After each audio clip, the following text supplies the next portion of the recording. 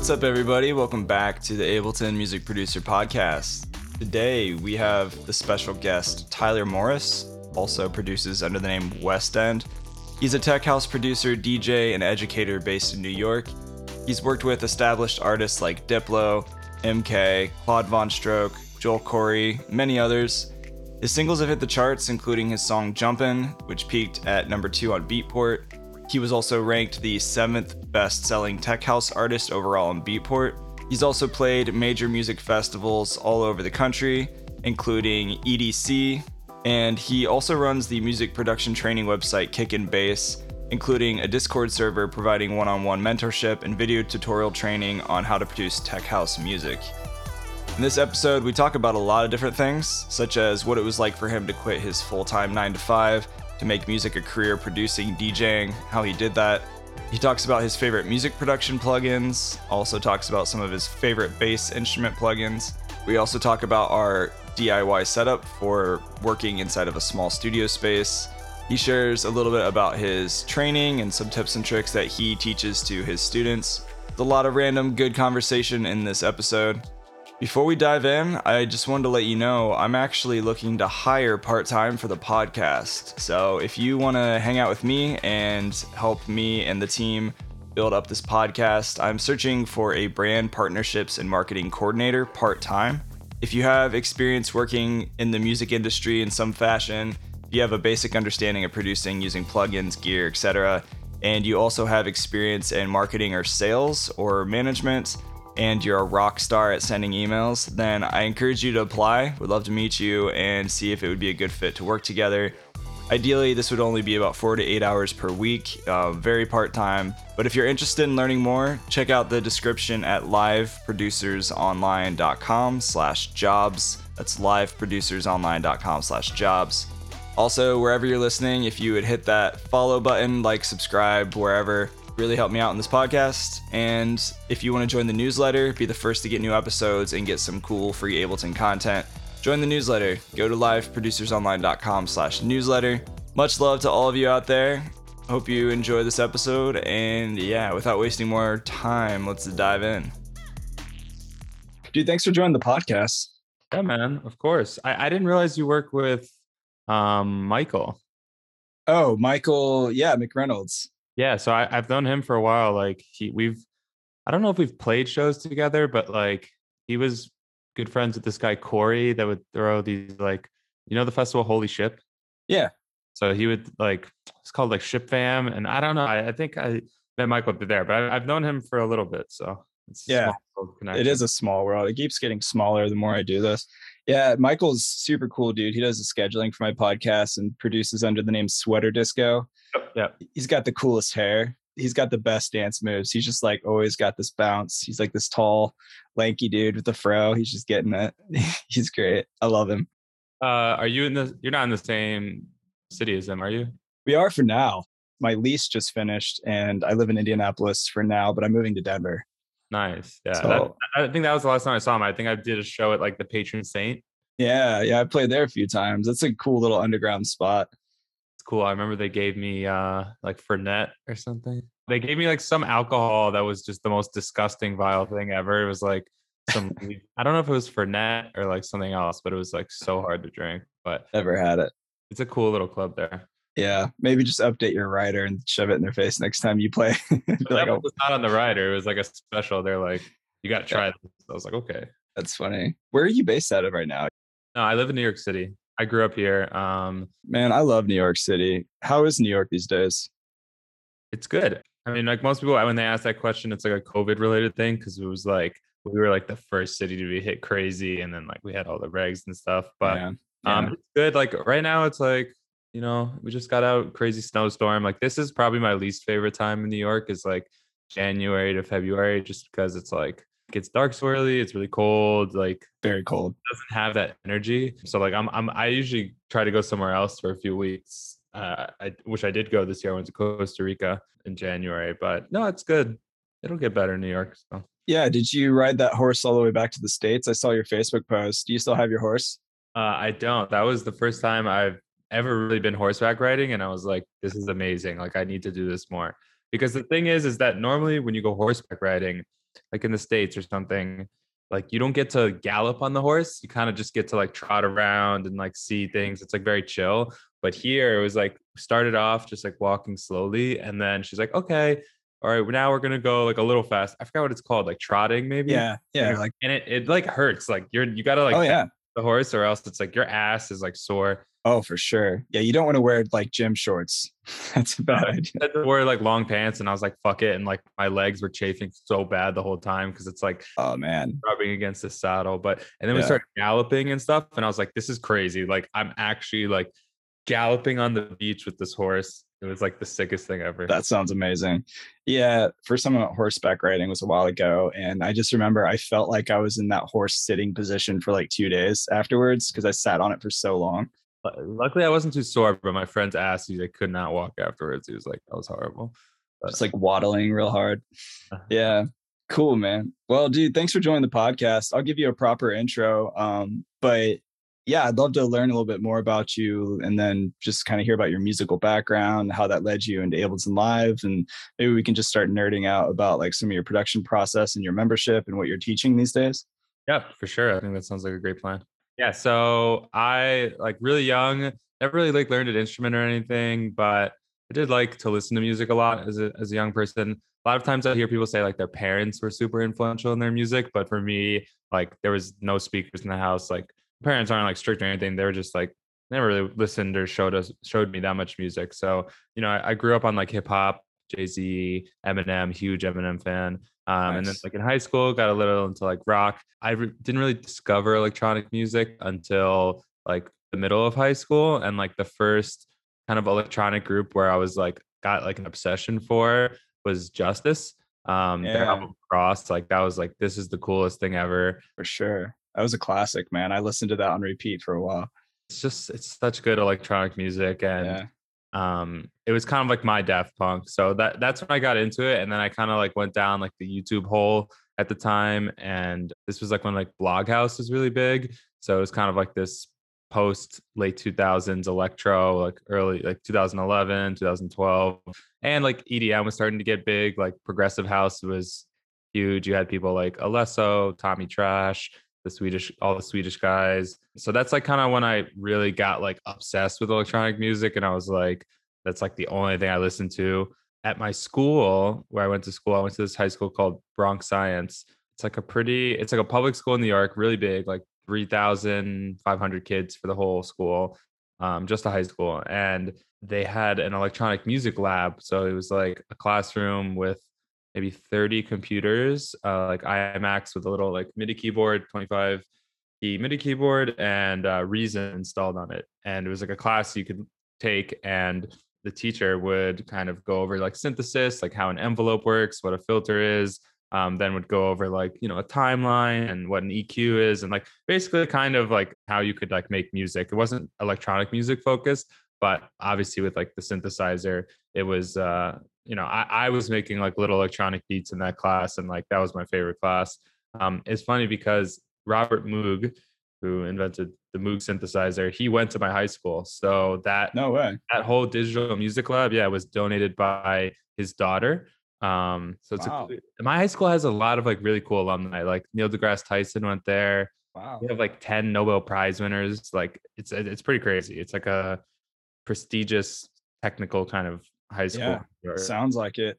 Yeah, so that's kind of like where I was like I first dabbled with like making electronic music, and I had never like played an instrument before that. I played guitar like a little bit, but nothing, never really like got super into it. And at the same time that I was taking this class, I got into DJing. So I had a friend in high school that was he had like a little DJ controller, like the one you plug in your laptop. And in New York City, it's hard to have like parties because everyone lives in like I live in like Manhattan, like in an apartment building. Yeah.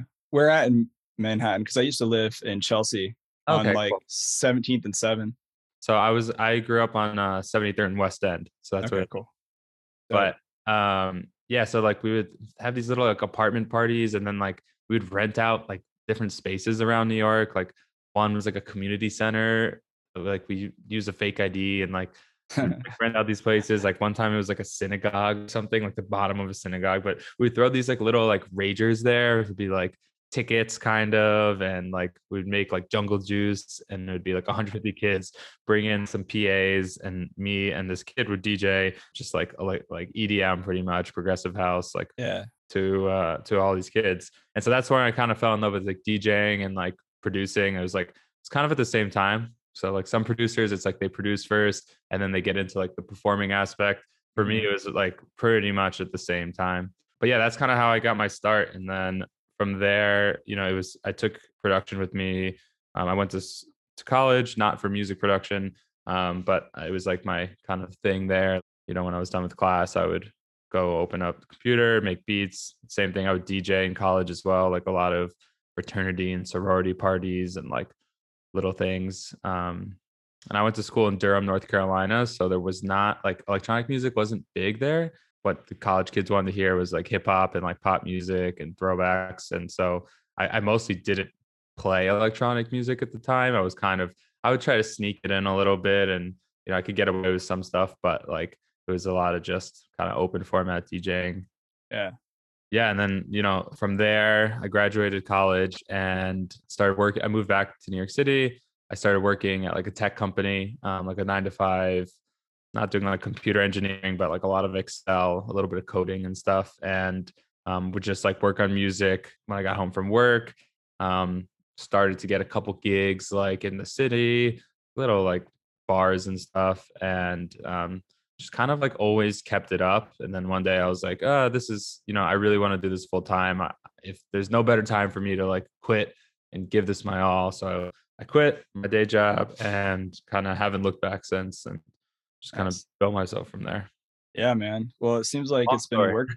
No, I mean, that's good. That was actually pretty short compared to a lot of people on the Yeah, I podcast. like to make it longer, but like I like, Right. yeah, Yeah. I mean, I hear that a lot from people who are like, you only have so much time in a day. And at some point, I feel like a lot of artists just have to make a commitment. I'm going to do this full time for X amount of years or whatever, and just try to make it work and hit that threshold to where they either like make it a career where they have the ability just to sustain themselves off their own art, or a lot of people try to do the 9 to 5 thing full time and then also do their art, which can work in some scenarios, but that's like really hard. yeah. But yeah, man, that's cool. It seems like it's worked out though. You've had some really interesting things, like your track Jumpin' was like number 2 on Beatport for like 4 weeks and hitting the charts. And you played like EDC not too long ago. And I saw some photos on your socials. That looked pretty awesome. Yeah, no, it's definitely been like to go back to what you were mentioning before about the kind of all or nothing aspect. Like I've noticed that with a lot of my friends, because I've been like kind of like in the circuit or the scene for like I would say like 5 6 years, like knowing other DJs and stuff and like playing. And like you get to see artists like start from wherever they are and kind of, you know, get to wherever they are now. Sometimes that's up, sometimes that's down. But like what I do notice is that the ones that like quit their job and like kind of gave themselves no plan B, they almost all succeeded. Like there's so many cases of people that I know that were like that. Like a good example is John Summit. Like we've been buddies for like 4 or 5 years now. Oh yeah, I know him. Yeah. So I remember he was like working accounting and he was like asking me, he's like, oh, I don't know if I should quit, blah, blah, blah. And this was like maybe a few months after I quit. And it was like, I was like, dude, you got to quit. Like, it's just your whole like attention and like your whole, everything you think about every single day is like, how do I survive? How do I get to the next point? How do I do Yeah. X, Y, Z? So it's like almost by forcing yourself to do those things. Like, I don't believe in like that manifest shit for the most part, but it was like, you kind of like manifest yourself into existence by putting yourself in that scenario. And a lot of people that I think are really talented producers and like are not, just as talented as the guys and girls that are DJing now. It's Mhm. not that they necessarily aren't as good as them or not as good as like branding or whatever it is. It's mostly that they just like life hits them and they can't do it full time. So it's like Yeah. maybe they have a kid, maybe they, blah, blah, blah, whatever it is. It's like, it's more of just like you have to put all your eggs in kind of one basket if you want to do it. No, I But totally agree, man. what I will say is the exception is like, there are some people like Jay Wara, who's an amazing like tech house DJ and I don't know, tech house, but house DJ producer. I've known her for a really long time. She's been working as like a big touring DJ working her full-time job for the last like 3 or 4 years. I had no clue. Like she's literally like playing all these festivals, playing all these shows all the time, releasing a huge amount of music. Like it's a full-time job. And like she like posted like only a few weeks ago, she was like, "Oh, I just quit my day job after 5 years of doing it back and forth." I was like, I don't know how the fuck you did that, because Yeah, right. it's like honestly, and I was like so impressed. So it's like, if you have the will, like you can do both, like for Yeah, sure. But it's possible, but definitely hard unless you have like a time machine or something nobody knows about, yeah, which would or be cool. you're just super really good like time management and Yeah, blah, and blah. probably even have a team to help you like offload some of that work as well, for sure. It took me a long time. Like when I first quit my job, those first like year and a half, 2 years was like really hard for me, because I'm like a person that does super well with like structure. So I would go into Me the too. work and like, there'd be emails with like what I have to do. And I was like, oh my God, I have all this time and I don't have that much to do, because like I wasn't, as big as a DJ back then. So it wasn't like there was just things to do all the time. And like it was really bad for my mental health. I was like playing video games all the time and just like didn't know what to do. And it's only like kind of since the pandemic where I was like, okay, I kind of figured out like a routine, and like Mhm. I love it now. I love working for myself. I love like the entrepreneurship of being like an independent artist. But Yeah. it took me a while to get there. It's definitely not an easy road. Oh, it's definitely not, man. I know that for myself as well. Like as an entrepreneur, some days I wake up and I'm like, I'm not wearing pants today. I don't want to do any work. I just kind of want to sit there and like play Command and Conquer on my phone. And then other days, like you just wake up and you're grinding until like 3 a.m. Yeah. Yeah, having that flexibility, I think for people, it's a personality thing. I think some people are really good at being like self-motivated and organized. Other people are just like chasing circles and they need structure from somebody else to tell them what to do. You could definitely learn it though. Like I Yeah. definitely wasn't that kind of person, but you kind of end up with your own like I'm not really in a routine. Like I don't wake up at the same time every day. Like just like you, some days I like, Yeah. play Call of Duty for a few hours during the day, whatever. But it's a learning process. Like Yeah. get better over time. Yeah. Well, somebody needs to save the world from the zombies with Call of Duty, though. It's Exactly. important. It's an important task. Exactly. Sure. I've been there. Yeah. Yeah. Let's talk about like what you're doing now, because you started this membership, Kickbase or kick-base.com for anybody Taking listening. base, taking base. Yeah. Kickbase. So, yeah, basically, how did that start? I mean, obviously, the pandemic hit and that was a big part of it from what I know. Yeah, so basically, I'll give you kind of like the background before Kick and Base, and then kind of explain what it is, and how we're running that. So yeah, when the pandemic started, I was like, "Fuck, I can't DJ. I really have no income, because like the kind of music I do, like I don't really get like syncs or anything. I'm making like maybe a few $100 on like at the time on Yeah. Spotify royalties and stuff. So I was like, all right, fuck, this sucks. So Yeah. someone like reached out to me, this guy Moose, who's another DJ from Cincinnati, and he was like, "Hey, like, are you doing any like lessons, like Zoom lessons? I know a couple other DJs that are doing that. Like, I would love to pay you to kind of open Ableton with me and work on some music." And I was like so hesitant. I was like, I don't know, like, well, I'm not really a teacher. Like, I don't really know what I would talk about, but whatever, let's like try it out. And we did a session. I forgot like if I showed him a project file or if he had one of his projects for me, but I ended up like really enjoying the teaching aspect of music production. I'd never really done it before, but I've always like loved to explain things to people. I was like a debater in high school. I like to talk a lot. You'll probably see at by the end of this interview. So It's good. so basically, I did this session and I was like, oh, this was like pretty enjoyable. I have all this time and I have no money, so I got to do something. So I basically like did a little Instagram post and like put on a suit and like nerdy glasses, and I was like, Tech House 101 is open. I am taking like lessons for Zoom. It's going to be like $50 an hour. And like since I did that post, like the first 3 weeks, I had like so many people like reach out to me. Like It's awesome. I was doing like maybe close to like 30 hours in Zoom in a week, which is like a lot. That's a lot. That's a lot of lessons. Maybe not 30, maybe it was like between 20 and 25, but it was like 4 or 5 hours in Zoom like a day. So some 2 hour lessons, some 1 hour.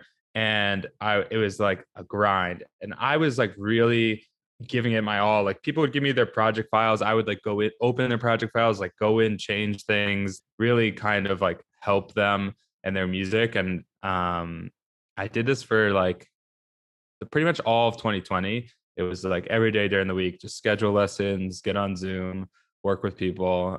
So I had a lot of like repeat clients that were people I maybe did like 20 sessions with. I had, some that did one session and then none. Mostly not like complete beginners, like mostly producers that kind of knew their way around Ableton a little bit, but like needed like to work on like their mixing skills or composition or like, how to sound more professional. I did do a couple like people from scratch, but it wasn't my specialty. Like I was more a totally different skill to kind of teach from scratch. But yeah, I did that all of 2020. And then early 2021, I was kind of getting like burnt out a little bit.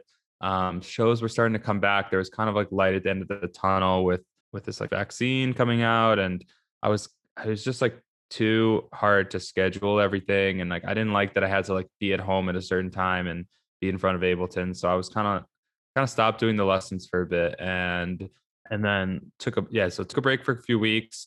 And then I was like, okay, like I've done this education for a while and like I know I'm good at explaining concepts to people and like showing them, all these different aspects of music production. So I was like, why don't I make like a YouTube video where I just try to make a track from scratch in like an hour? And I did that. And I think it was like February of 2021 and uploaded it and had like no subscribers on my channel, like maybe 30 people or something.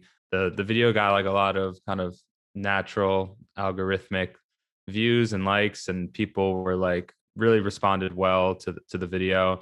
And I was like, okay, so there's definitely something here. And that was like my first time taking my Zoom sessions and like trying to do it for like a lot of people at once by putting like a video. And I was like, okay, so I definitely can do something with like these videos. Like people are definitely enjoying them. And I basically was approached by another producer that was in a production Discord. I never heard of what like a production Discord was at the time, but it was basically through another artist for kind of different house genre, this like minimal house. And he's like, yo, I'm in this Discord. This is kind of how it works. I think, we could work together and make our own Discord that's specifically focused on the genre that you work on, which is tech house. And this was like maybe May of 2021 last year.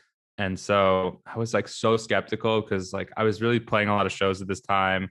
I had some success with like my music, like Jumpin' had hit #2 on Beatport.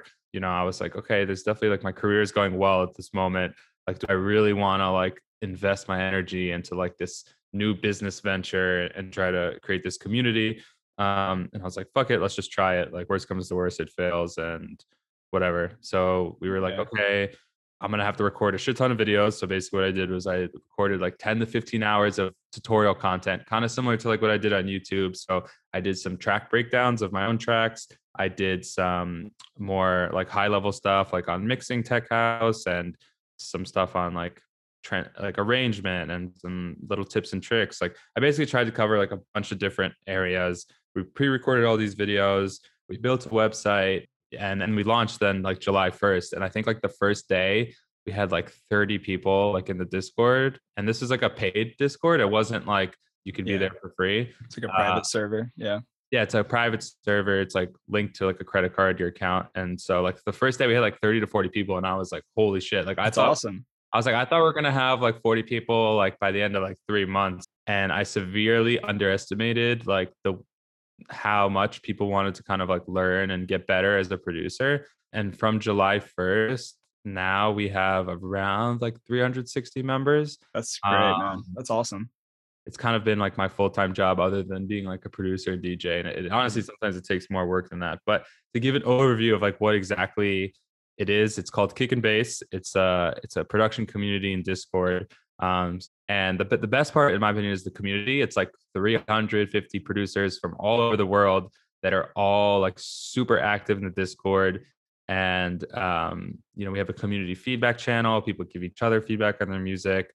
People start collaborations there. It's like all these producers that are really trying to just be the best they can be on this one specific genre, like all in this, like talking every day, all day. And I have 2 other coaches. Well, we're gonna have 3 now, but Moose, that's why it's funny because he was the first guy to book a lesson, and now I hired him as a assistant coach. And this guy Hader, he's an Italian tech house producer. So you can send us one of your tracks, and we give you like in-depth, like written kind of bullet point feedbacks on big things for the track. Like, you're missing a lot of mids in the drops, like they sound very empty. And then you have like specific things like, this sound right here is piercing and it has some resonance or whatever it is. But you get like a really good comprehensive list of feedback. And you get that twice a month. So you get 2 tracks with that feedbacks. And you also get this thing we call like our label program. So it's an idea I came up with, but basically throughout my career, I've connected with all these different A&Rs from labels, and I know how hard it is as a producer to get your music out there and heard. So I basically built this kind of program where we work with the A&Rs. People can submit their tracks, and if I'm like, okay, I think this is actually like a really good fit for this label, I kind of personally send and vouch for it to the A&R. And we've had some like really sick success stories there. That's cool, man. I love that. Yeah, I mean, there's not a lot of online schools or academies that are like necessarily pitching songs to A&R, like on behalf of, the students or whatever. So I think that's a dope concept. That's cool. Yeah. I mean, that's the fun part is that like there obviously are a lot of like online schools and like there are other like Discord communities like it, but as like an entrepreneur, kind of, we get to like decide how all the features that we want to put in the Discord. And like we did like a remix contest for like one of my songs, my latest single, Perfect. And now I get to like send the best remixes to the A&R of Defected. Like there's just like lots of opportunity to kind of be creative in like a business perspective. And like I found that as a DJ and producer, I didn't really have that before because it was kind of like, well, you get to go play shows and you can make merch and you can sell your music on, you can put your music on Spotify and Beatport. But other than that, it's like there's not as much room to like have these kind of collaborations with companies and Totally. run stuff like that. Yeah, man. Really cool. I think that's really smart for you to do that. And I saw a lot of artists pivot during the whole COVID thing and start teaching more. Yeah. But like teaching is definitely a unique skill. Like I don't think it's something everybody can do, but it sounds like it's been working out really well for you. I've watched a couple of your tutorials and it was great. I saw the one where you talking about doing reference tracks On YouTube or no? that was on your site. It was embedded. I think it Oh, was on YouTube as well. Yeah. But So yeah, we take some of the tutorial videos that I do and the other guest coaches do, and we try to like clip it up and put it on YouTube so people can get some kind of content. And if they want the full thing, they can kind of sign up and do it. But yeah, like teaching, the thing is like I think you can like prepare a lot as a teacher and have everything kind of laid out and go through it.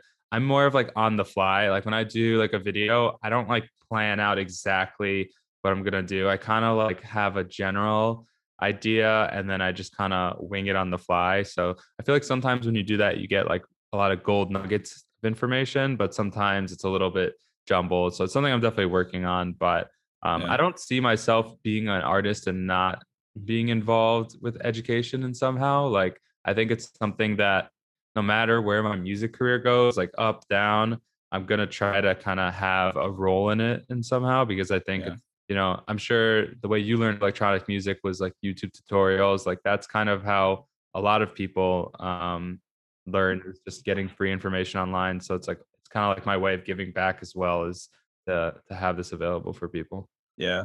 And having that like immediate feedback, I think is really helpful for a lot of people too, because you could just kind of get lost in the sea of YouTube and just like then you don't always know the right questions to ask, right? Unless somebody's like, yo, this is how I do it. Yeah. But There's some really talented people on YouTube, like where I'm like, it's just crazy how much knowledge they have and like how good of sound designers they are or producers or whatever it is. I think like one of the unique things that we have is that like a lot of our guest coaches and myself and the ones that we have internally, like they're all kind of touring DJs and producers. So a lot of times like YouTube guys, like they just do YouTube. They don't really like release that much music on their own. Like it's sometimes true. they It's don't really true. tour. So it's like it's a Yeah. little bit more of like a holistic feature. Because it's like we're getting people that like know the touring side of things, they know the business side of things, they kind of know the label side of things. And like we want to be this kind of like complete package. If you're a tech house producer, like that's the place you need to be. Like if you're not in kick and bass, it's like you're severely missing out on your opportunity as like an artist. Yeah. So let's talk a little bit about some of the things you do teach, like inside your Discord. Like, what are some things that either you've been learning or some things you're really passionate about or some like Ableton hacks that you've been doing lately. Love to like talk some more specific stuff like that. Yeah, for sure. So like we do a video each week, and we kind of alternate between like longer videos that are like something you would sit down for like maybe an hour to 2 hours and consume. So those will be like track breakdowns, or create a beat from scratch. The create a beat from scratch is definitely like our most popular video because people like to see kind of creation and creativity on the fly. That's often where a lot of people struggle, is like getting ideas for sounds or melodies or arrangement ideas. So those, it's kind of, we cover everything. Like we'll start with like a drum loop, and we'll add, a bunch of sounds, and then we'll arrange it out, and we'll add automation. So you really get like, in one of those videos, you kind of get so many tips and tricks. I couldn't even really, a lot of automation ideas. You get a lot of arrangement decisions. So for example, in house music, it's a song is usually very repetitive. So finding ways to switch things up in different sections without making it too drastic, like little tricks on drums to kind of change the way they sound in one section without really changing their overall tone, like little things like that. Like, so those are like the longer videos, the creative beat from scratch. And a track breakdown, obviously people want to see, what you use to make sounds, like what were your presets, what did the melodies look like, what did the MIDI look like for that, how did you process your vocal. And then we have shorter videos, and they kind of like encompass anything. Like one series that we've been, not really series, but a theme we've been focusing on has been how to like steal stuff from other people's tracks. And so it's like, how would you steal a kick drum? And like Moose, for example, did a video on that where you kind of go to the intro, you cut out your kick drum from the reference song you're working on, then you put in Ableton the EQ3, so you have your low, mids, and highs, and you duplicate the track 3 times. So you have one section with just the lows, one with the mids, and ones with the highs. Consolidate each, or you freeze and fly in each track, and then you get basically that kick drum that you stole in 3 different, sounds: the lows, the mids, the highs.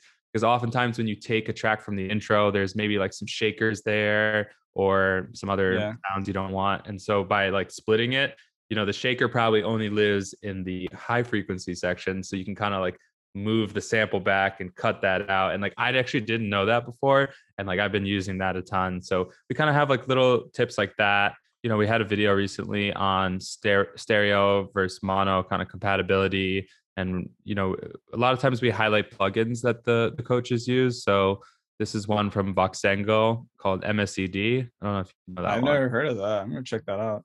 Span? Probably, right? Yeah, I've heard of Span. I haven't played with it, but yeah.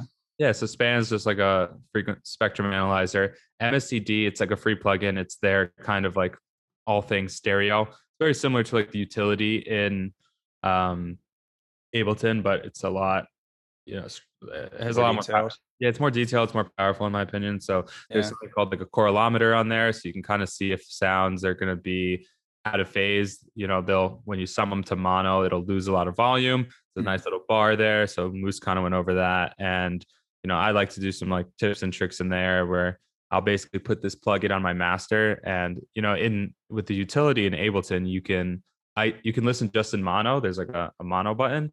But with this plugin, you mute everything in the middle. So like a lot of times I'll do that to try to like catch sounds that shouldn't really be in the stereo field. Like maybe it's like a bass that's like really wide, or like the kick drums there, or just like something's like super loud in stereo. I'll kind of use that. So it's pretty much, we're just taking everything that we've learned, like no holding back any tips and tricks, and kind of giving it to our members. We're making house music, so there isn't as much emphasis on like music theory, for example. We don't really teach much music theory. I feel like there's people that make better music theory videos on YouTube. So like if someone has a question about like scales or music theory, I'm like, all right, I got the video for you. Like watch this. Like you're gonna learn a ton. But it's like we don't really focus on that as much. Yeah, those are some examples. and like when it comes to like playing with like mid side and like playing and splitting different frequencies, I've been playing a lot more with audio effects racks in Ableton to be able to do that and just kind of custom hack it for students who don't have plugins. It can get expensive sometimes too, but But yeah, man, there's so many plugins out there. It's crazy these days. We try to offer like for a lot of the videos that are pre-recorded, I did like create a beat from scratch. I did it with just like Ableton stock stuff and samples, so that like if you didn't, have all these plugins. But after I did that video, a lot of people are like, "Oh, we want to see like the full one where you like go all in and like use your stuff," because a lot of our producers are like really really fucking good. Like these are people that are getting music signed and have charted and blah blah blah, and they're just kind of like trying to get from that 90% to that like 100% level. And it's like, that is so hard as a producer because you can watch all the tutorials and then you get to this level where like your music's good, but it's like, how do you get it to like that fully professional level? Yeah. And, we try to offer that for a lot of producers as well. Any other plugins that like you're really into for like your own music? One I just actually yesterday recorded a video on is there's this guy, Glacias. He's a British DJ, and he has his own studio called Woodland Studios, and he started making plugins. The first plugin he made was like a saturator specifically for bass. I think it's called like WS Low End or something like that. I can send you the link to his website, but he just made a plugin that's an emulation plugin of this synth called the Bolsa bass. Have you heard of it? Yeah, I've heard of it. I haven't played Like with a it. pink box basically, and it's like it's a bass kind of synthesizer, and so he made this plugin called the Wolsa bass, WOLSA, and it's a digital emulation of this old school synth, but you can like save the presets, you can tweak a lot of things that you weren't able to. It's like a really simple synthesizer. Like they don't have like oscillators, they just have like 6 different color modes. This looks fun. I'm looking at it right now. It's like 80 euros. Yeah, it's around $100, but it has like a really nice like kind of analog warmth to it, and I like how simple it is. Like there's a cutoff, it's a cutoff knob. There's a resonance knob. There's an attack and a release, and then there's like these different oscillators kind of that you can pick. So there's really not many parameters that you can tweak. There's like also an effects section. So I kind of like that because it's like I feel like for a lot of people, if you're making bass lines for house music, you're going to use a synth Serum or Sylenth, and it's just like it can be overwhelming with the amount of parameters and like effects that you can mess with. But a lot of times for this kind of music, you just want like a simple bass line that sounds really fat and full and maybe has some warmth to it and some movement to it. And so like this, I just did a video on this, and we're going to be offering a discount for all our members. So 20% discount for 2 weeks. It hasn't been announced yet, but sick. Yeah, this looks cool. I'll have to try this out. Maybe I'll hit him up and be like, "Hey, how about that NFR?" Yep. Hit him up. He's I connected with him on Instagram at Glacias. Okay. Or whatever. But yeah, like that was have like a plugin. Have you ever played with Ableton's bass synth plugin? It's just called Bass. That's all it is. Is it a new one that came out in Ableton 11 or no? I think it came out in 10. It's part of the Max for Live Essentials pack. But yeah, it's just called Bass, and it sounds crazy good. It's got like it's an analog emulation kind of bass feel, but it's really simple. It's like the most simple thing you could really throw down. I mean, you can go deeper into it, but you just basically can layer like 4 oscillators. It's got like a sine, triangle, square. But I will admit that one of my weaker points is Ableton, and is their native instruments. Not native instruments like the company, but the ones that they include. Their stock sounds. I don't use a lot of their stock synthesizers. Like my buddy John Summit, he uses Operator a ton, like for all his bass lines. He pretty much uses Operator, and people were like, "Whoa, we thought you used like some crazy stuff," and it's like, nope, all you need is like a simple Operator. That's the thing, though, is like my feeling is use whatever gives you the results that you want, whether it's a plugin or whether it's a stock sound. But I mean, that said, Ableton, if you know how to dial in like Operator or analog, like analog, one of the first things I learned when I was studying at Dubspot in New York City down the street from you, it used to be anyway. Do you know Devin James? Devin James. Or Cody Murray? Cody Murray. I feel like I should. They worked at Dubspot. I heard a lot of bad things about Dubspot afterwards. Dude, it changed. Like I was there back in like the prime OG days of Dubspot, like back in 2013. Yeah. And then at like I think 2015, it started to take a dive because there was I all heard like kinds of stuff. Yes, yeah, some the owner like shady. left with a lot of like equipment or money or some, Yeah, like it was. that was like it was kind of like Icon Collective and Dubspot like back, you know, that's when I was in college and like those guys were instructors there. I don't know if they did the production or DJing, but they definitely Yeah, like I think 2015, 2016 is when a lot of the main guys that made it what it was left. What about the guy who's a dubstep infused? Is he one of them or no? I don't know. I'm Um, not infused. Anywho, yeah, I mean, rest in peace. It was a great place. yeah. But one of the first things that I learned was like how to dial in the analog instrument for sub bass, and like you can get a fat bass sound just playing with Ableton's analog. It's wild. Just go in there and then there's like a little sub section. You just turn up that sub and out of the box, just like boom, like your speakers will be like it'd be like a fan, just like blowing all over you. Just like a lot Yeah. of bass. What I mean, once you get it dialed in, like those synths are great. I mean, I do think that Ableton didn't have good like instrument sounds in my opinion. Like the piano, like The the grand piano. presets. Yeah, like Yeah, the presets, some like of the yeah. strings were not great, and so I kind of like when I figured that out. And another thing for me was that I actually started on Reason, so I was like a Reason 4 user, Mhm. and like I basically only switched to Ableton in 2015. And like when I was using Reason, you actually couldn't like add audio tracks to the timeline. You had to put the audio in a sampler and then draw out a MIDI note. So it was like horrible because you couldn't see the waveform. Um, like if you wanted like an effects, you had to like put it in a sampler, like a riser. It was like a huge pain in the ass.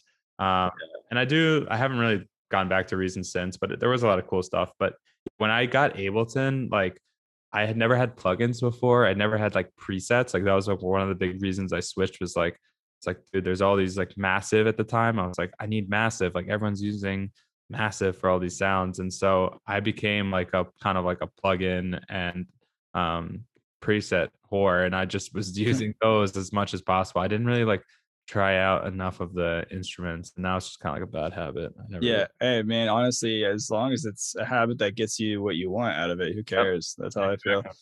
You know, Yeah. The sub sign bass preset in Ableton is my favorite. And I know that's like a signature for a lot of people.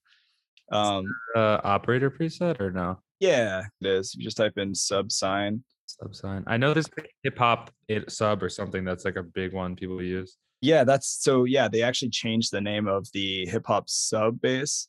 Yeah, and now it's called sub sign. And then they also have a basic sub sign. So they kind of made another version of the same I've preset. It used definitely to be. used hip hop sub bass before. Like that is Yeah. This is like Alive 11 changed the name of it. Now it's Subsign bass. But yeah, that's probably my favorite sub bass go to. You yeah. put like a saturator behind that and then like even run it like parallel through a drum bus and turn the dry wet down to like 40%. You can get some thickness out of it. It's nice. The drum bus is awesome. That was I think that came in 10 point something, right? Drum bus. Yeah, drum bus was live 10. And yeah, man, maybe it was like 10.1 or 2. I don't remember. But yeah, like I was talking to somebody on the podcast the other day who it was, I forget who it was. They ran like 4 drum buses in parallel through like some of their synths, which was crazy. Like they put it on the insert of the track, they pulled it down to like 30%, then they grouped it and they threw like another 2 more drum buses on the group. And then they ran that parallel as well to like another like 50% each and added some crunch and stuff. And like some of the biggest, fattest synth sounds I've ever heard in my life. I think that was Ambrose Deek. He worked with like Glitch Mob and a lot of people. Yeah, he's I mean, a badass. to go back to what you were saying about sub bass, so like it obviously every producer is different, but in like tech house, a lot of the guys like they don't use separate sub basses for their bass. They kind of like have the sub aspect of their bass line and like the more 100 to 300 hertz like mid part like all in one sound. So like when I produce, I actually don't really ever have like a separate sub. Even if I have like a Reese bass, for example, I kind of just use whatever like low end comes in the synth. Yeah, in the patch. Yeah. And I know for different genres, like for something like future bass or dubstep, like where there's a lot of layering going on with like chords and leads, like having a separate sub bass is just like more the norm. But it's just like interesting because like there are some house guys that will separate their sub. There's a lot of guys that won't. And yeah, it's just like a interesting point about production because like everyone kind of does it their own way. Yeah. Yeah, and for sure. And a lot of plugin presets are built already with that in mind. Like they're already saturating like above like 250 hertz or whatever, just to like, and then like they're stereoizing it and then making mono below like 200 hertz just to get that fat top sound that actually can be heard on like shitty iPhone speakers. Yeah. But that kind of thing. That's like a Yeah. huge thing in tech house too, because it's like a lot of times the bass line, you're not gonna have a super like top end to the bass line. Like Mhm. you want it to have that darkness to it. But at the same time, like you want to be able to kind of hear at least some of the melody and the rhythm of the bass line on like a phone if you're playing a track on Instagram or whatever. And Yeah. so like a lot of like careful precision is done with like saturation to kind of get those harmonics like boosted on like a filtered saw wave. Like that's probably the most classic like tech house bass line is like a filtered saw wave. And like it really like the cutoff frequency, like the difference between 210 hertz on a cutoff versus like 200 like 25, like those little minute differences can make a big difference. So like when I'm Yeah. producing, I'm always like kind of like, where's the sweet spot here and how do Yeah. I saturate this just to get like a tad more buzz. Because it's like you want to keep it dark and like gritty, but you want to have a little bit of that. So that's Yeah. a thing that we kind of teach in kick and bass as well, is like bass processing and layering and all that. Yeah. Especially in dance music. I mean, you got to be doing those tweaks and stuff for sure. Yeah. Yeah, for sure. I also noticed that when you got up and left, you had a sub pack on your chair, and I love my sub pack. Yep. It's a Yeah. game changer. I could talk a little bit about my like listening setup. So I was like, you can't see it, but right next to me I have Rocket Fives that I bought in high school. So they've been with me almost 10 years. Hey, And like I was pretty much like using them to produce until like 2018. And I was talking with like I was talking with a producer buddy from Australia who we both use the same mastering engineer. It's this guy, Klaus Heavyweight Hill. Um, he's a dude in Australia. He's sick. He's done like a lot of big records. Like that TikTok song like um astronaut in the ocean or something. It's like I don't think so. I'll have I to don't know. check that out. It was like a really big like viral TikTok song. He's a sick engineer. He does a lot of house guys like Chris Lorenzo's album and stuff. But Oh, he cool. was he was basically like, look, man, like unless you have a studio with like a treated room with like really good acoustics, like Yeah. mid-tier monitors are just not gonna sound great. Like even if you get like Adams or what Genelex or whatever it is, it's like Mhm. you're way better bang for your buck getting a super nice pair of headphones Yeah. and a sub pack. Yeah. Because so I basically made the switch in 2018 to headphones, and I got these the Audeze LCDX. I actually bought them from John for like Those are great. Those are great headphones. Everybody I've met that has those love those. they're amazing. It took me like a month to kind of get used to it because there really is no like low end on the open backs, but that's why you Yeah. have the sub pack. So Yeah. um Do ever you have an since then, amp for those? Those take an amp, don't they? yeah, you could use an Those amp, but headphones. when I've used them, I just went through my interface and there's like enough power Okay.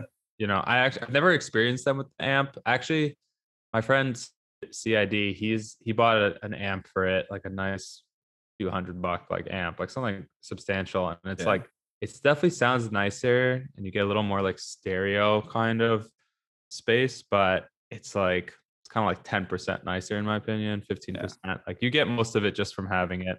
Um, Yeah. but yeah, so I got those in the sub pack, and like I never realized, like I just didn't know what was going on with the sub because I never owned a sub. Rocket Fives, like the 5-inch woofer is just really not doing much for the sub. And then I was like, whoa, I can actually like understand the sub of a kick and the sub of a bass line. Like I'll watch YouTube videos with them on and like I'll fucking hear it like rattling and I'm like, those guys should have cut that out. So it, Yeah. it, Yeah. it it's totally changed the production game and mixing game for me. Yeah. And like whenever people recommend like a setup, I'm always like, if especially in New York, like I can't have a subwoofer. I'm in my living room right now. I live in a 1-bedroom apartment. I can't make a studio room. So Yeah. um, That's the thing. the way That's to go. that's No, I totally agree, man. I did the exact same thing too, because anybody listening, like most people don't have the right acoustic setup where they put their desk and their computer to produce. That's just a thing, right? Because most of us are in the bedroom or whatever, unless you got a big ass setup and you can just treat the room with diffusers and foam and all this stuff and get the dimensions right. Like, I agree. Having really solid headphones and a sub pack, I think, is a good solution for a lot of people. I was trying to get Dennis Foley on the podcast. He has a website called acousticfields.com, And basically he works with artists in these situations who are like, hey, my room's too small, I can't get my speakers to sound great. They spend like, $3,000 on awesome speakers that they'll never actually be able to really hear. Yep. And because of the room, like I would much rather pay money to have a nicer room with okay speakers than having the nicest speakers in a small room that doesn't work for them. So but anyway, he works with artists on a budget. So you just send him the dimensions, you measure out your room, you take pictures, you send it to him, and him and his like super smart team of acousticians will like create these algorithms for your room, and they'll like create cabinets and special diffusers on a budget, on your budget, and they'll send it to you in the mail. And I paid like $3,000 for my diffusers, which I sold them because they weigh 400 pounds each, and I'm moving to Colorado. Yeah. That's but the problem with that but is it was mind blowing what those did. Yeah. were they bass traps or were they just diffusers? So they're called acoustic diaphragmatic absorbers, which is a crazy word, but they're like full of sand and carbon and like all this other stuff. And you Yeah. have these giant, they're like huge cabinets. They're probably like, I don't know, 7 feet tall and like Oh, four wow. and 5 feet wide. But yeah, they're crazy heavy. But Yeah. it made a world of difference in my studio. And now I'm just like doing the nice headphones and the sub pack thing on the go. But Yeah, I've realized that like, well, one, acoustics is like really fucking complicated. Like, unless you understand physics really well and like math, it can get.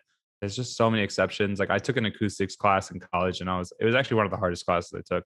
It was just like the levels that you can get into with like the way that sound works in rooms is like pretty crazy. And like, I remember I did order some bass traps from what's like the big website that like the big company GLC GLC maybe or I'm not sure. GLK, I think it's called. They're like bass traps, and like even then, like you just like need to like install them perfectly. I maybe paid like $500 for two of them, and like no, they're not GLK. GIK. GIK, yeah, that's it. Yeah, yeah, monster bass traps. That's exactly what I got. And I was like, Nice. I don't really notice much of a difference here. And they like looked really ugly in my room. And like that was kind of the turning point. I was like, if I like this is not gonna be I was living at home at the time. I was like, I know if I do anything with this room, like I'm not gonna live here that long. Like unless like you have a space, you're like, this is kind of like my permanent space. I'm gonna really invest in making this my studio. I also don't use any like hardware. Like I actually don't even use a MIDI keyboard. So Really? yeah, I literally am like completely in the box. Okay. So like for me, it's like I don't really need like a studio space. Like I like kind of being mobile, and Yeah. I used to think that you have to do like your mix downs and every mastering like all yourself, and it's like that's really I realized like as you get bigger as an artist is like not the case. Like all your favorite artists are all using people to help them with mix downs and mastering, and there's I used to be like insecure about it. And I'm like, there's absolutely like no Oh, reason to be like. There's people that right. professionals. Maybe they own like analog equipment that you're just never gonna get your hands on. It's It true. has like nice warmth to it or whatever it is. Yeah. So like, I can always get a separate pair of ear on things. It's not like, I'm making all the decisions in this room.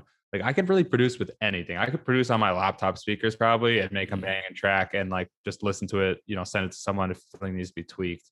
It's not there. Yeah. So it really doesn't like I think people there's this like internet consensus that like you have to have like this like your mixing is going to get way better once you get these new headphones or these new speakers or whatever, and Yeah. like that's just not the case. Like you'll be so really disappointed when you buy and all this shit, and it's like still you know And honestly, some of the people I know who have like the most badass studios with all this crazy outboard gear release the least amount of tracks. yeah. It's That's a whole separate other conversation because like it's kind of like the joke about like modular synthesis as well, is like the more the guys with like the crazy modular rigs, it's like where's the music, like it just never yeah.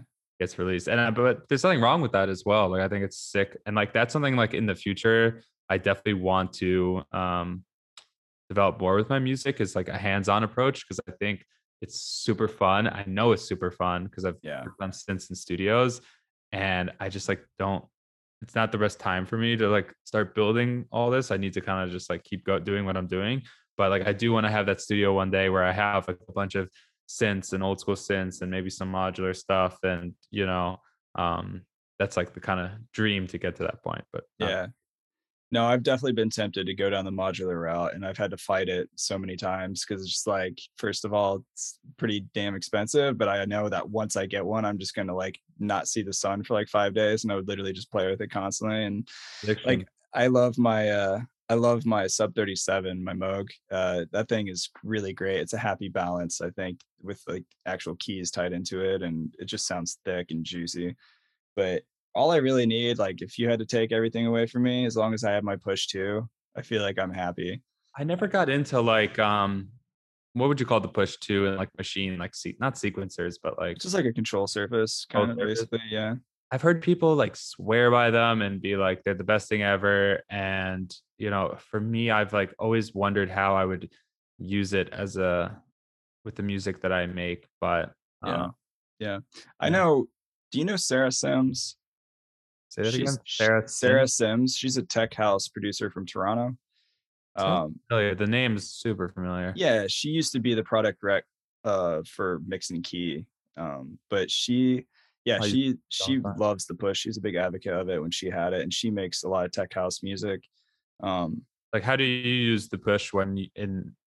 Well, like, first of all, for anybody, yeah, it's a loaded question. There's a lot of ways you could use it, but I typically mostly use it as like a beat pad. Like, I really love the pads on this thing. It's like really sensitive. It's also a great step sequencer too for like building a beat really fast on the Yeah, pads. But I mean, it basically is just controlling Ableton, so I don't have to touch my computer. It's less mouse clicks, which I enjoy, yeah. and it's a really great way to make beats really fast. It's great for people who don't have a lot of music theory because you can just lock everything into scale really fast Yeah. and play all the notes, and you always know it's in key.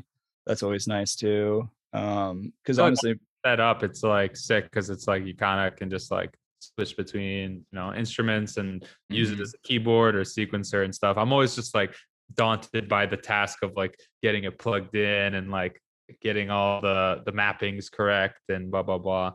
Um, yeah. Well, I mean, I don't know about you, but I've started making a lot more templates when Live 11 came out because they added that template in the browser. It's like in your face now. So like I have a template set up, and the push is really plug and play. Like it automatically recognizes once you plug in. So there's yeah, really no setup, which is kind of nice. that makes It sense. was the push 2 is the first controller that was made in-house by Ableton. Before that, they had Akai help. Like Akai worked with Ableton to do some stuff, but the push was the first real in-house controller made by Ableton. Yeah, the way I produce is also like very. I don't want to say like robotic is the right word, but it's like I'm just like very technical about things. So like for example, like with all my drums and almost all my sounds, like I very rarely use like samplers or Mm, like at all. Like I'm very much like on the grid kind of adjust things. I like to mhm. like manually adjust stuff. I don't really like to use I do use Groove Pool as like a decent amount actually, but like a lot of times I'll just like manually move stuff. I never play anything in. I almost always draw all my melodies Really? and rhythms. Like I use the keyboard that I use to type to kind of like just like get notes and to like test out sounds, but I don't like record and like quantize. So it's just like the way I produce and like kind of music I make. Like um it doesn't have that much of like the hands-on type approach. But yeah, Yeah. sometimes I get insecure about it because I'm like, oh, maybe I should be like jamming out a little bit. But Nah, it if it doesn't. works for me, it works for me. That's how I feel too, man. Like it doesn't really matter. I Uh, think one thing about the push though is anybody listening that has one, if you hold down the quantize button, you can adjust the swing knob. uh, So you can actually even have the notes programmed like you would do. You just like program it in there. And then you could also like swing it too if you wanted to swing those notes in the sequencer, which could be fun that too. work off of the groove pool, or does it work off a track delay, or is it just like a It, swing? it's it's like a swing. So it like will record new notes in there. If you just like tap a note or whatever, it'll like record it and quantize it to the swing That's one thing of the beat. I do love about Ableton is like it gives you a lot of different options to introduce groove to your Mhm. rhythmic elements. So like this would be a good idea for a video actually for my Discord, but just like something all about groove because there's just so many ways that you can do it. Like I really like the track delay feature. So Yeah. if I Yeah. have like one shot percussions or things that are just kind of coming like or like a clap layer, for example, and like if you hit the D on the bottom right in Ableton, where you can turn on your inputs and outputs and your metering and all that stuff. That'll open up track delay. And like I usually like play with that, especially with like layering, is a lot of times if you like nudge samples like early or late, you can get some nice, you can deal with any phasing issues as well, but sometimes you can get like a bigger sound. And it's really great for just, put it on the grid and then later you can like delay them to get that swing. But totally. Yeah, track delay is dope. I love track delay. Dude, it's so good hanging out with you. I would love, I know we're getting close on time right now. We're over the hour mark, which is great. That's a good whenever sign. I do like a podcast or conversation with someone, I absolutely lose all sense of time. Me too, man. Like 20 minutes or something. If I didn't have a clock in my face, we'd probably be at this another 3 hours, honestly. But yeah, I mean, before we head out, where's the best place for people to connect with you and follow you on the socials or your website or whatever? So the best place is if you go to my Instagram, which is It's the West End. There is a link in the bio. It's kind of, I don't know if you've heard of like Linktree before, but I switched to this new website called Solo. So I think mine, I just made the change. So I'm gonna spit this URL. I use Linktree. I'm curious what made you change. Dude, Linktree just looks like ass. Like this Solo just looks way better. It's the same price. And like yeah. So it's solo.to/West End. Okay, I've seen that. Yeah. That is where pretty much all my social links are there. All my upcoming shows and festivals and new music, and a link to Kick and Bass is there as well. So that's the best place. Pretty much on all socials, my handles is It's the West End, ITSTHE West End, WSTEND.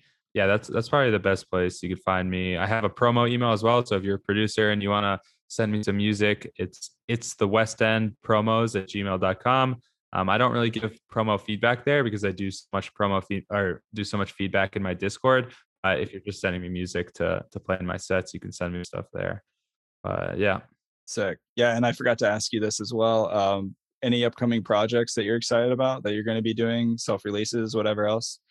Yeah. So I have a remix that's coming out at the end of the month for this DJ Vice is his name, WEISS. I'm remixing one of his songs on D for Dance, which is one of Defected sub labels. So super excited about that one. It's kind of like a more kind of like crossover tech house, commercial house type sound. Really just nice track to listen to, like the car vibing out. And then yeah, I got a couple releases coming in the months after that. Some more club focused stuff, which I'm excited to put out as well. Some labels that I've already released on, some new labels. So you can be on the lookout for that. I do plan on having some more YouTube videos as well. So if you're a producer, especially like house or tech house, you could head to my YouTube channel. I believe it's just West End. But if you go to that Solo link, there's a link there. So yeah. I'll include the links, everybody, in the show notes too. So listening right now, make sure you go check that out. Yeah, that's where everything will be. But yeah, I mean, this year it's like I have a really big festival schedule. So we've already announced like Bonnaroo, which I'm really excited about. Oh, nice, dude. I'll probably be there. Oh, then we gotta hang to come see you. Yeah, dude, that'd be dope. Yeah, I'll be there. Yeah, that would be awesome. But yeah, just like I'm playing a bunch of dope festivals. Some are announced, some aren't. So chances are I'll probably be where you live. But yeah, I don't know. Yeah, I'll definitely come check a show out. Yeah, let's hang. I've never been to Bonnaroo before, and I haven't been either. I've had tickets to go like 2 years in a row, and then something came up. So this will be the year. Hopefully, no rain or any mud or anything like that. That was like the big problem last year. Oh right. Oh yeah, I heard about that. Yeah, but yeah.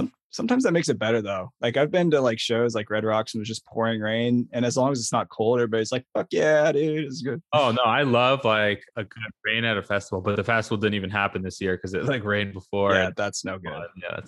Ain't nobody got time for that. As long as it doesn't like mess with the logistics, like a good rain kind of cleanses out the crowd out. And that's true. All the people who didn't wear deodorant, it just kind of gets that stench away, which is nice. But then you wait like half an hour and then you got that like wet, moldy smell on them. That's true. Yeah, you don't want to stand in that. It's no good. No. Sick, Tyler. Dude, thanks for having me on. This was really awesome. Yeah, thanks for joining, man. I appreciate it. Your music's cool. I love it. Everybody go check out West End. Check out the links in the show notes. As always, make sure you give them a like, a follow, maybe join the Discord. And yeah, man, let's definitely hang and talk soon. Yeah, 100%. Let's stay in touch. Yeah, for sure, man. Take it All easy. Right. See ya. All right, peace.